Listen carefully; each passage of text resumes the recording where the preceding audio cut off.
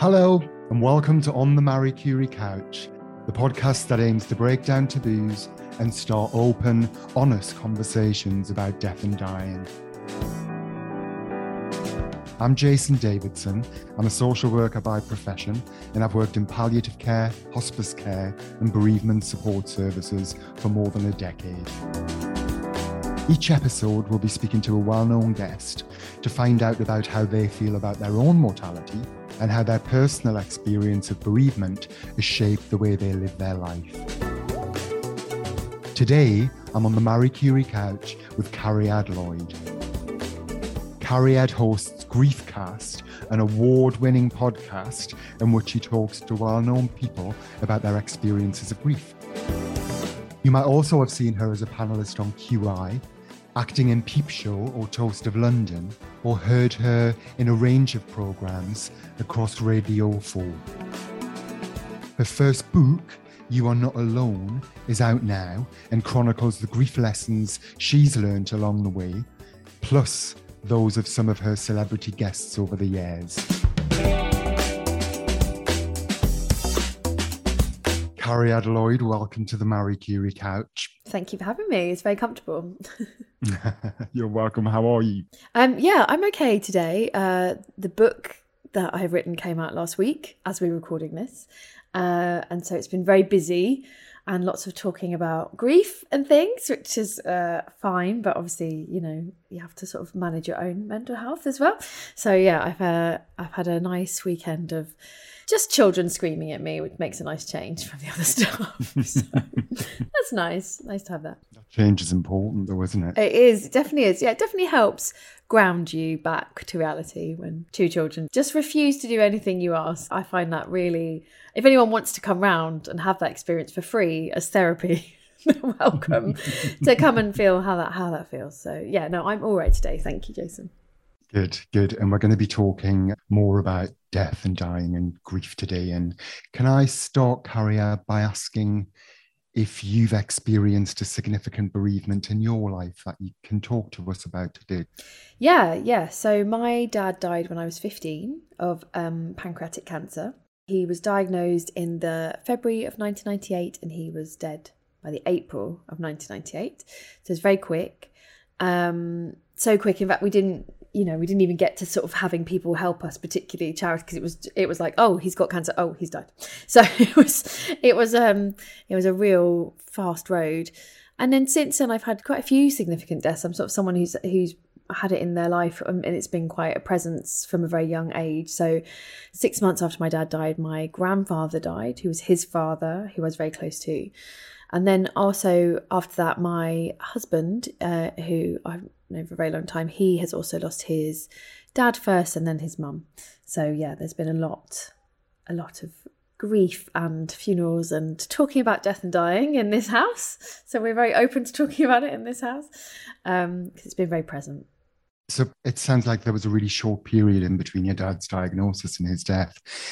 Was there any opportunity for any conversations about death and dying with the family then? Not really. It was very quick. So he was 44 and people really hate hearing this side of it because he was really healthy. So he ran marathons, he ran triathlons, and he was training for an Ironman. So he was like extremely healthy person, very fit, I suppose. And they actually said that like his metabolism was so fast, that was part of the problem. If he'd been older, the cancer might have been slower, but he was just going very fast. And so he went yellow. That's what happened first of all. It had spread to the liver. So the first thing we knew of anything wrong was he went yellow and he went into hospital and they thought he had jaundice. And then they started, oh, maybe it's liver cancer. And then when they did some investigations, it was like, oh, it's actually secondary liver. It's in his pancreas, which is, you know, still very, very hard to get any positive outcomes with. But even back then it was particularly bad. And so, yeah, there really wasn't a lot of conversation. He had chemotherapy, which my mum and me now think we wish he hadn't have had it in a way because it was too far gone. But he was very of the kind of positive, let's try mindset, which, you know, fair enough.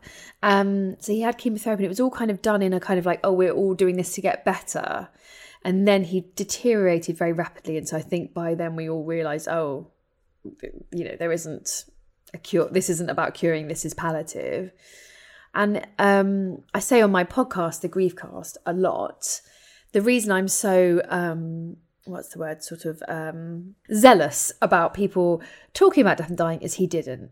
So he refused to talk about it. He kept saying, I'm fine, I'm going to be fine. And he wouldn't plan any funeral and he wouldn't talk to us about anything. So it was really hard for us, obviously hard for him.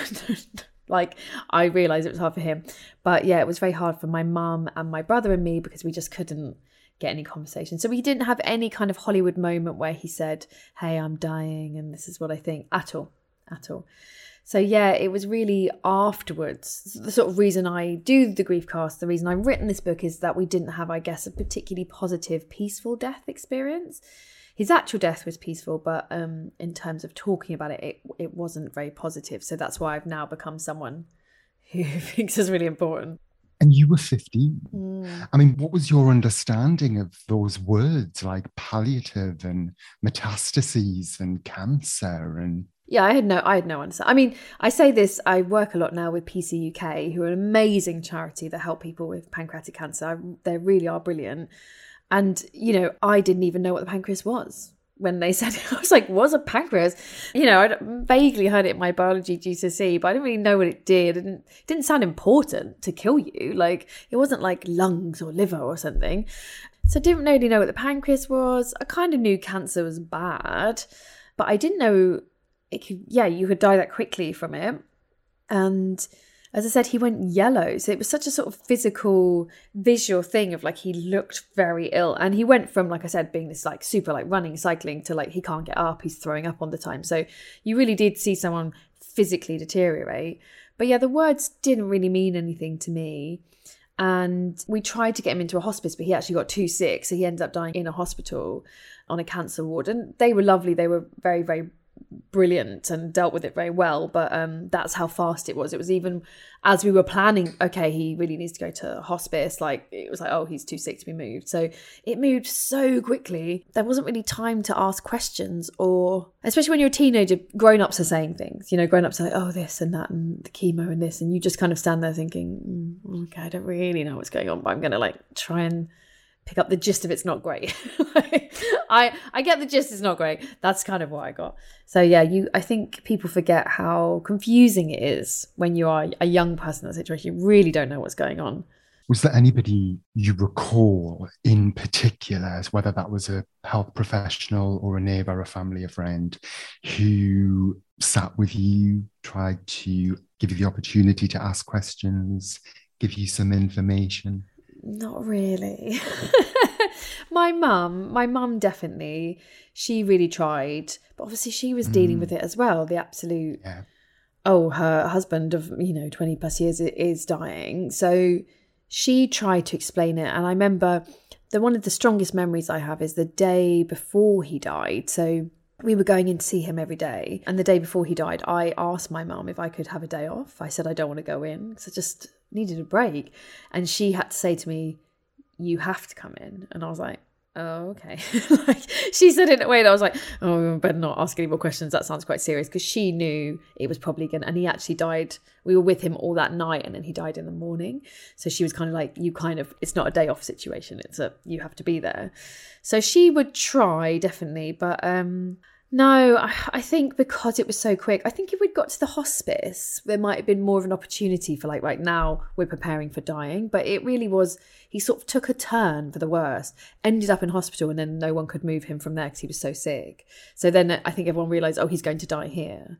And there just wasn't time. So yeah, nobody really. And I would counteract that as well. Like 1998 was a very different space, and all the amazing charities now, like Child Bereavement UK and Winston's Wish and Grief Encounter, like they all kind of formed after I'd had this experience. So yeah, I think we have got better at helping children, and definitely at that point there really wasn't much going on. Is it okay to ask what it was like at the bedside? Yeah, it was it was hard. It was really hard, but it was very nice. I felt very glad that we were there, and we were very much a unit, like a fam. Like he was on the bed. He had his own room, and it had these nice French doors opening out to a bit of a grotty garden, but it was a garden. You know, it was open air and there was some plants there, and it was it wasn't like a main road or something.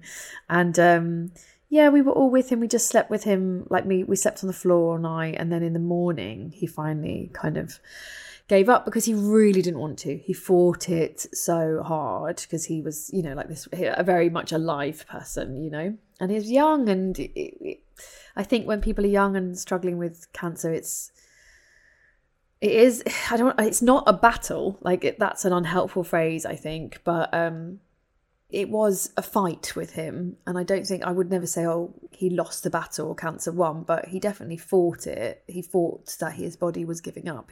I think his brain wasn't keen on that, basically. So yeah, we were all with him in the morning, and it's kind of a blur. And I do say that to people on my podcast all the time, like, it's okay that it's a blur, like your brain lets you have what you can handle. And so I do remember being there, like, but I don't remember leaving. I don't remember how, like, when other people came in. I do obviously remember the moment he died. But I felt very glad that we were all there, and that I was old enough to kind of at least understand that part of it, and be with him and say goodbye and stuff like that. I think it's so helpful, isn't it, for people listening, you know, to hear those stories. They're not easy to tell, and thank you. And of course, every situation's different for everybody, and every death is different. But, you know, I think for those who might be listening now, who are caring for somebody with a terminal illness and or are grieving, bereaved, like you said, have had that experience, but it's all a bit of a blur. And I like that thing about your brain only gives you what you can kind of handle. So there was limited time for conversations around any practical things like planning and funerals. And so how was that process afterwards? Are you okay to talk a bit about that? Oh yeah, it was hard. I mean, and I feel bad because obviously mostly my mum dealt with all this.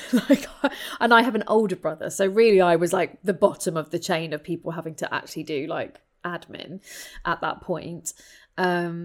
I've since been, as I've been older and experienced more death, been like sort of seen, they're like, oh my God, there's all this stuff. And I definitely felt like, oh, when I was 15, I didn't have to deal with anything, which I'm very glad about. So when it came to funeral, yeah, my mum planned it all, and she'd managed to get like a couple of things out of him, like that he'd said, like, honestly, it was like blood from a stone, like a couple of things he'd said, oh, I wouldn't want that. And they're not particularly religious, but there was a church that we'd gone to in the city of London that my grandfather had been very associated with. So we all kind of knew we were going to have a big service there. And because he was 44, obviously, as you know, if you go to funerals, the younger they are, the busier they are, most of the time. So it was absolutely rammed. And then we had this big funeral service in the city, and then he was cremated in a much smaller service. And funny enough, when I was doing the Griefcast, I used to talk about the funeral quite a lot, because I remember the funeral, it was quite showy and like, you know, big church and, you know, this like lots of people speaking and singing. And then someone asked me, well, you know, oh, was he then buried? And I was like, no, he was cremated. And I was like, oh, absolutely no memory of it. Like complete, utter blank of what happened after we left the funeral. I remember getting on a coach with everybody and nothing else. And then when I came to write the book, You Are Not Alone, which I write about lots of things I've learned through the Griefcast, but also my own bereavement and grieving memories, I had to remember it. I had to like go into my brain and literally ask permission and be like, brain, please give me that memory. And my brain was like, really? You really want this? Are you sure? And I was like, yeah, I need to write about it because I need to remember. And when I did, it was so sad and so painful. And I was like, oh, that was the real goodbye, was the crematorium. And the funeral was a bit more, I think, especially when you're young. And again, it's been so quick, you know, it almost was a bit of a party vibe, and everyone was talking and nice to see, you know, everyone's having a nice time because it's nice to see people. And everyone kept saying, oh, he would have loved this. Oh, he would have loved this. It was like, he would have definitely enjoyed that part. So yeah, we had some nice things, and we played his favourite Frank Zappa song. That gives you a pretty indication of the kind of guy he was. An instrumental piece of Frank Zappa music that was played very loudly in this beautiful City of London church. So that was kind of like the two sides of him. So the funeral itself was fairly lovely, but the crematorium was, I mean, probably can't swear on this, but it was awful, I would say. What's your dad's name? Peter Peter. Peter. Okay. So should we talk about grief? Yeah, sure. And I mean, I'm interested in hearing about your experience of grief and what's helped you. I think that's helpful for listeners. But also maybe some of what you've learned through your podcast, and talking to others. Yeah, well, I think the main thing I'd say, so I'm 20 plus years now. I've got a bit vague. After 20, I was like, it's just 20 plus. It's a long time ago. So what has helped me has changed. And that's a big thing I always say on the show, is that grief is a completely unique experience. It's complete, my brother and I have grieved completely differently. I think that's a really good example of raised by the same man in the same house. We were living at that house at the same time, and yet we've grieved completely differently. So I think it's always important to remember, your grief won't look like anybody else's. And what I've needed has changed as I've got older, and it has evolved as I've evolved. And that took me a long time to get my head around, because I think when you get your grief, when it's almost like given to you, here's your grief, it's so solid and real and raw and almost tangible that you can't imagine it changing. You're like, it'll always be like this. It'll always be this awful and this painful. And then as you go on and you live, and it's not to say time heals, that's not what I'm saying, but it's like your life grows around this very painful experience. And then the very painful experience starts to change in relation to your age, especially if you're young. Obviously I looked at the grief very differently to 25 to I did 15 to 35 to 15, because you've changed the way you've seen the world. So I think that's one thing I found really helpful, to let it change, to accept it doesn't have to stay the same. And that's not a betrayal of the person, because I think for ages I was like, no, keep it as it was, because that's who he knew and that's who I was. And to kind of allow myself to go, it's okay, you're allowed to grow, you're allowed to change. It doesn't mean you've let them down by growing up, especially for young bereaved people. I think that's quite a big thing that isn't talked about that much, of there's a part of us that we're kind of preserving because that's who they knew. And even though very logically in your brain you're like, well, it doesn't matter, they're not coming back, why do I need to preserve this? There's another part of you that's like, because they might, because I need to make sure this piece stays so I remember them. So yeah, that was a big thing for me, of just letting myself change. And then also therapy. I am a big believer in therapy, but I will always say I didn't have therapy till I was in my mid-30s. So I always say to people, there's no rush. I think by all means get someone for the immediate aftermath. My family were very much helped by Cruse. They had both, my mum and my brother had immediate bereavement counselling, kind of a 6-week session to kind of just help you through that storm of the first year. I didn't, because I was too young to get anything that sort of counted as bereavement counselling. But yeah, I waited that long, which again is very common with young grievers. And again, I would say to people, don't feel bad if it takes you ages, or you've put it to the side for a long time and not really thought about it and lived your life. And then you think, oh God, maybe I should start talking to someone about this. It's okay. Whenever you're ready, grief waits, it waits for you. So you don't need to be, right. I've met some people I need to get my therapy booked and my counselling booked, and they died 2 months ago. And I'm like, take your time, plenty of time to talk about this, And that's the other thing I think I've learned from talking to people, is that I always feel bad when I say this because it sounds a bit depressing, but it's a lifelong experience. And what I mean by that is it never goes away. But what I also mean by that is it changes. So I don't wake up every day feeling like I did when I was 15. I don't wake up every day in tears, can't get out of bed. I don't have a picture of my dad that I'm weeping about. But every day if someone says to me, oh, is that a sad thing that happened to you? I would say, oh yeah, it was. I've learned to live with it, and I've learned to carry it, and I've grown my life around it. But it will never stop being something that is sad. And when I let that be true, it really helped my heart. It really helped me to just let it be a part of the world that I'm living in, rather than being like, right, when can I get rid of it? When's the grief going to go? How many years do I have to wait before it just disappears and I feel fine? And now I'm like, you're never going to be fine, but you will be fine, in that there's also grief in your life, but you haven't perfectly, there's days when I don't think about it, and there's days when I do. And I try now to just let that be okay. And most of my listeners have said the same thing. I mean, honestly, nearly 200 episodes. I think there's one person who said, oh, I don't think about it, and I'm fine. It's part of the past. Everybody else has said, yeah, I still think about it, and I still miss them. And some days it's easy, some days it's not. But you learn how to cope with that. And that's the benefit of being in this club for a long time, is when I do have a sad day, I know okay, here comes a sad day. I know what I need to do. I need to make sure, like, you know, have a good cup of tea with somebody, or I have a sit down. I'm not rushing around, and make sure that I'm checking in with myself and I'm not too tight. You know, all of that stuff that you can kind of go, oh, here comes a grief day. What do we have to do? Whereas I think at the beginning, you're like, oh my God, here comes a grief day. Like, what is this? This is, what do I do? You just get better at handling it. Some of life's questions are harder than others. If you or a loved one are facing end of life or bereavement, Marie Curie is here to listen and help. Call our free support line on 0800 090 2309 or start a web chat by visiting mariecurie.org.uk/support.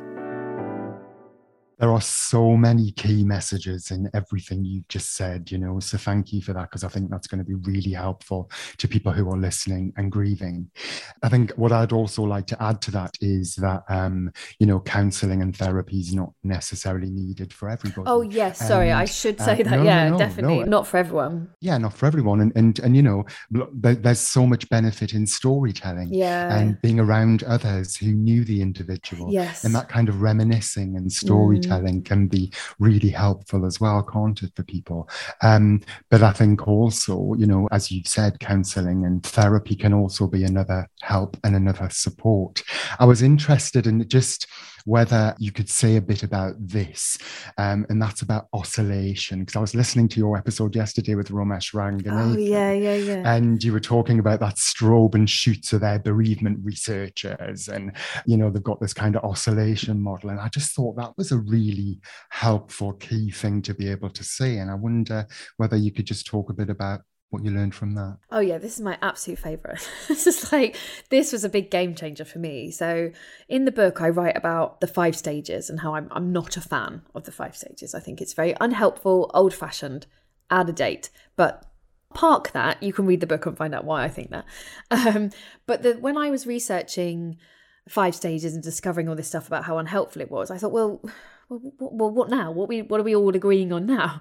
And I came across dual process method by Strobe and Schutz. So those are lots of big fancy words. Don't let that put you off. But basically, these brilliant people studied people who were actually grieving and said what they realised was that they would seem to be in 2 states. So there was the state of kind of full grief. And I call that, you know, when you're snotting, you're crying, you're on the floor, like you make a funny noise that sounds like a goose because you're crying so much, like full grief. And then there's the other bit where you're kind of, you know, you're watching a soap opera, or you're chatting to friends, or you're just shopping, and you're almost not thinking about it. And in the first year, you just jump between those 2 states. You oscillate between them quite quickly. So 1 minute you're crying, next minute you're fine. And it's like every 5 minutes it feels. And as time goes on, you kind of oscillate between them a bit easier. So it gets a bit like less of a violent switch between them both. But what I noticed from talking to my listeners and my guests is everyone feels bad about what's called the restoration activities. So, you know, watching telly, forgetting about it. We all feel guilty. We all think, oh, I wasn't thinking about them. I'm not really grieving properly. I'm not like doing the grieving. And what Strobe and Schutz say, which is so brilliant, they say that is grieving. Grieving is doing the crying and then not doing the crying and forgetting about the crying. And actually, we don't need to feel guilty about not doing the crying. That is where your brain has a break, has a cup of tea, and in the background, while you think you're not thinking about it, your brain is very slowly processing, okay, this person's not here, I'm not going to see them again. But you can't constantly weep about something. Like, you run out of tears, you need the loo. Like, that's just fundamental what it is to be human. And when I read this, I just felt this, like, honestly, this lift off my shoulders of like, oh, I see. Because for all these years, I'd felt really guilty about how I'd grieved as a teenager. And I thought I'd done it a bit wrong. And I was like, oh, it's not wrong. There's no right way to grieve. You go from the crying to the not crying, back and forth, back and forth. Everyone does it differently, as in what your restoration activities are may look different. Might be playing golf or going fishing or just having a walk with a friend or, you know, watching Netflix for 6 hours. Like, whatever it is you need to have a break from the grieving. And what's important is you don't stay in one state too much. So obviously you don't want to only be not thinking about it. Like, that's not great. And it's also not great to only be weeping. It's about making sure, like, okay, I'm giving space for it when it comes up. But when it doesn't come up, I'm not beating myself up about it and thinking, oh, I've done it wrong.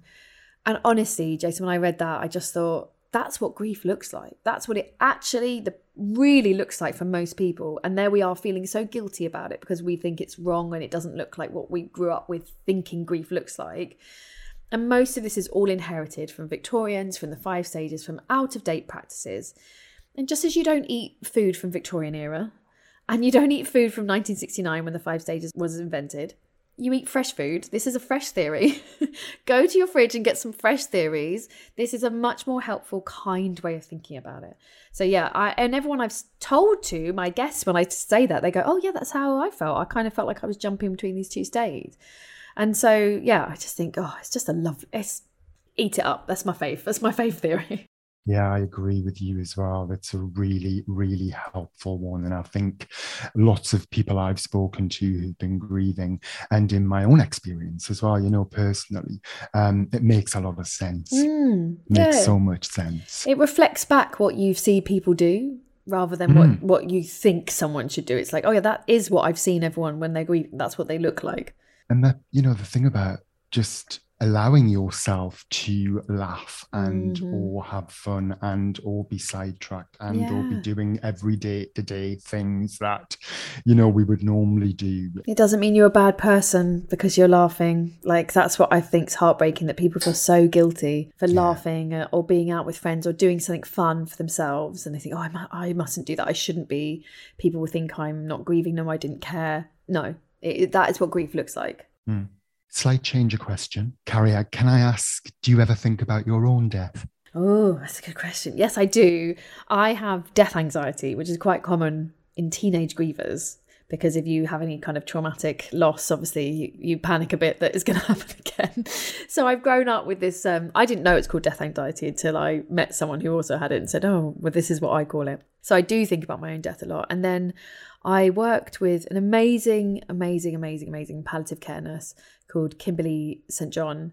When I started the Griefcast, she worked at Guy's and St. Thomas's, and she was changing the way death was being talked about. She was talking about advanced care planning. She was getting people to think about their deaths in this really beautiful way. And I did a Griefcast live for her, and I did an event for her, and we stayed in touch. And in 2020, she passed away very suddenly. And I write about her in the book because she had an advanced care plan worked out, and, she had everything. And she always said to me, like, she was just the most beautiful, wonderful person. And she was also Welsh. And she said, Callie, people don't want to talk about it, but you've got to talk about it now before it's too late, before you are on drugs and you are in pain. And so she really, actually, much more than my dad's death, because I think my dad's death scared me so much I kind of ran away from thinking about it. She really made me realise that you could think about it in a really calm way, in the same way that you might think, what music do I want at my funeral? Which is a very easy question. Oh, I don't want that song. Oh my God, don't play that. Like, I say I like it, but I don't actually want that at my funeral. She made me think you could start thinking about advanced care planning in that way of, like, if something happens to me in a vegetative state, like, what do I want my loved ones to do? And yeah, I really credit all of that calmness to her, because she just showed me that you don't have to panic about it. It can be this very calm thing, in the way that you might think, where do I want to go on holiday before I die? What country do I want to make sure I go to or haven't seen? Or what person do I want to make sure I don't stay in contact with? And how do I want my death to look? And she was incredible. I really, really, can't speak highly enough of Kim. And I think some of those practical things can be a good way into that conversation. Yes. So, talking about funeral planning or songs or music, and writing a will. Yes. And, I think kind of for people to sort of think about their financial affairs and what might happen when they die. One of the reasons we have this conversation on this podcast about thinking about death and dying, and do we think about it in a practical sense as well, is for those very reasons you've just described, advanced care planning, or just planning in advance. And there's lots of talk out there, isn't there, about the kind of planning that goes into birth. But actually, yes. We don't do the same planning when we think about death. And I think that goes back to, what you were just saying, Kimberly St. John said, is that people don't want to talk about it. Yeah. And, or are scared of talking about it. Or sometimes I think there's a fear that if you talk about it, you'll bring it on. Oh, that is so common. Like doesn't happen. The fates will hear you, you know, like no one admits it, but that's what everyone's thinking. Like, well, I better not say it in case somebody upstairs or somehow the world, the universe is like, oh, you're talking about death. Oh, okay. Well, here you go. I know. It's fear. So much of it is fear. And what Kim really showed me was like the way to deal with that fear isn't to, you know, panic and run away from it and ignore it in the same way that when you fear your own grief, the way to deal with it is to breathe really calm, get yourself centered and look at it and be like, okay, what do I actually need to do? Like you said, and you can start with plan your music, tell people if you want to be cremated or buried. Like having interviewed so many guests, I can tell you for fact, the guests that had a plan had an easier time after the death. The guests that were like, oh, we went to the draw, everything was set, she'd already rung the vicar, she'd already chosen the songs and the readings, everyone knew what they were doing. They had an easier time. Now, that doesn't mean they didn't grieve, but it means that like 6 months after someone died was like, I don't know, 10% easier. It was just 10% easier because they didn't have to worry, oh, have we made the right decision? They didn't have to have arguments, because I know that's happened with other families of like, no, he didn't say that, he did say that. And the ones without a plan were left lost after a grief, and they're in grief, which is chaos, and then they're like, oh God, what did they say? Can anyone remember? And the amount of times, you know, you may think something about someone, you check in with them, you're not religious. Like, yes, I am. What? Oh, I thought you were. Like, you need to check this stuff out because we don't talk about it. We just don't fully know. And I always say to people, 10% doesn't sound like much, but if you love someone, do you want them to find life 10% easier after you're gone or 10% harder?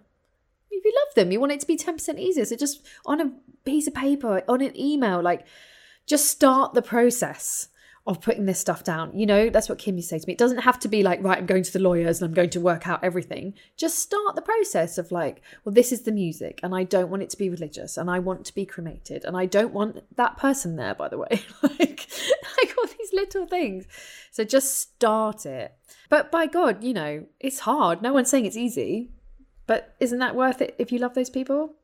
Is legacy something that's important to you, as in how you'd like to be remembered? Oh, that's a good question. Legacy isn't important to me, but how I live at the moment is important to me. So I'm not too fast after I'm gone.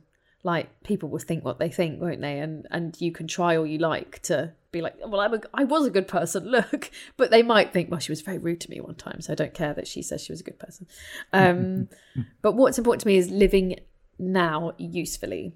And as very common with people who've lost someone young, I don't trust the clock in the way that other people do. So I don't feel like, oh, I've got loads of time. You know, he died at 44. So, you know, there's definitely that, like, get stuff done, get it moving. Don't sit on ideas. Like, if you got them, get on with them. And sometimes that can cause trouble because I'm so exhausted from doing things that I should have maybe just said, maybe not have agreed to all of the things. And I am getting better at that. Saying no. Yeah, saying no occasionally. But yeah, I that's what matters to me, is to live as best I can while I'm here and do the best I can here. And I feel like my dad, as much as he was quite a character and he was quite a difficult, mad person, but he really did live. He really did get as much out of life as was humanly possible. And that doesn't mean that when he died, we all went, oh, well, never mind, because he lived so well. But I did learn a lesson of, like, life is for living. Don't expect it to come and knock at the door, basically. Go out there and do the things you want to do.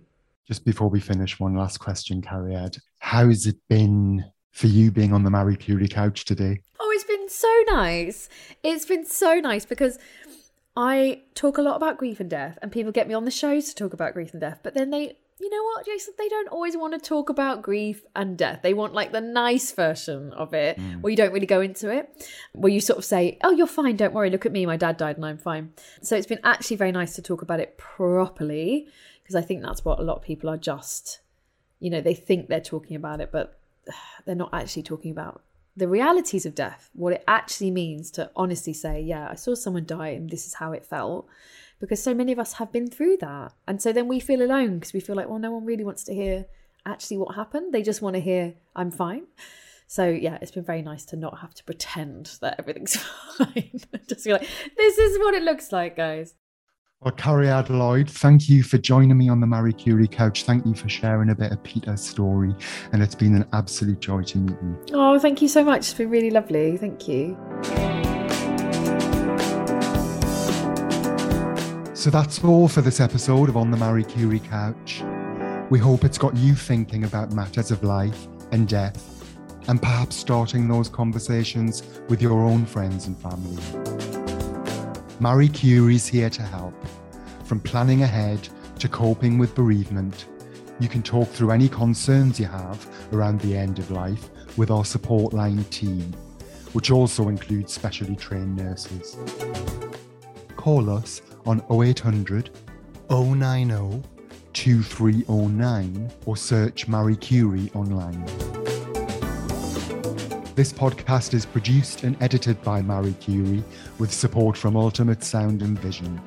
The music featured is Time Lapse by Pan-Oceanic. If you've enjoyed this podcast, please do like and subscribe.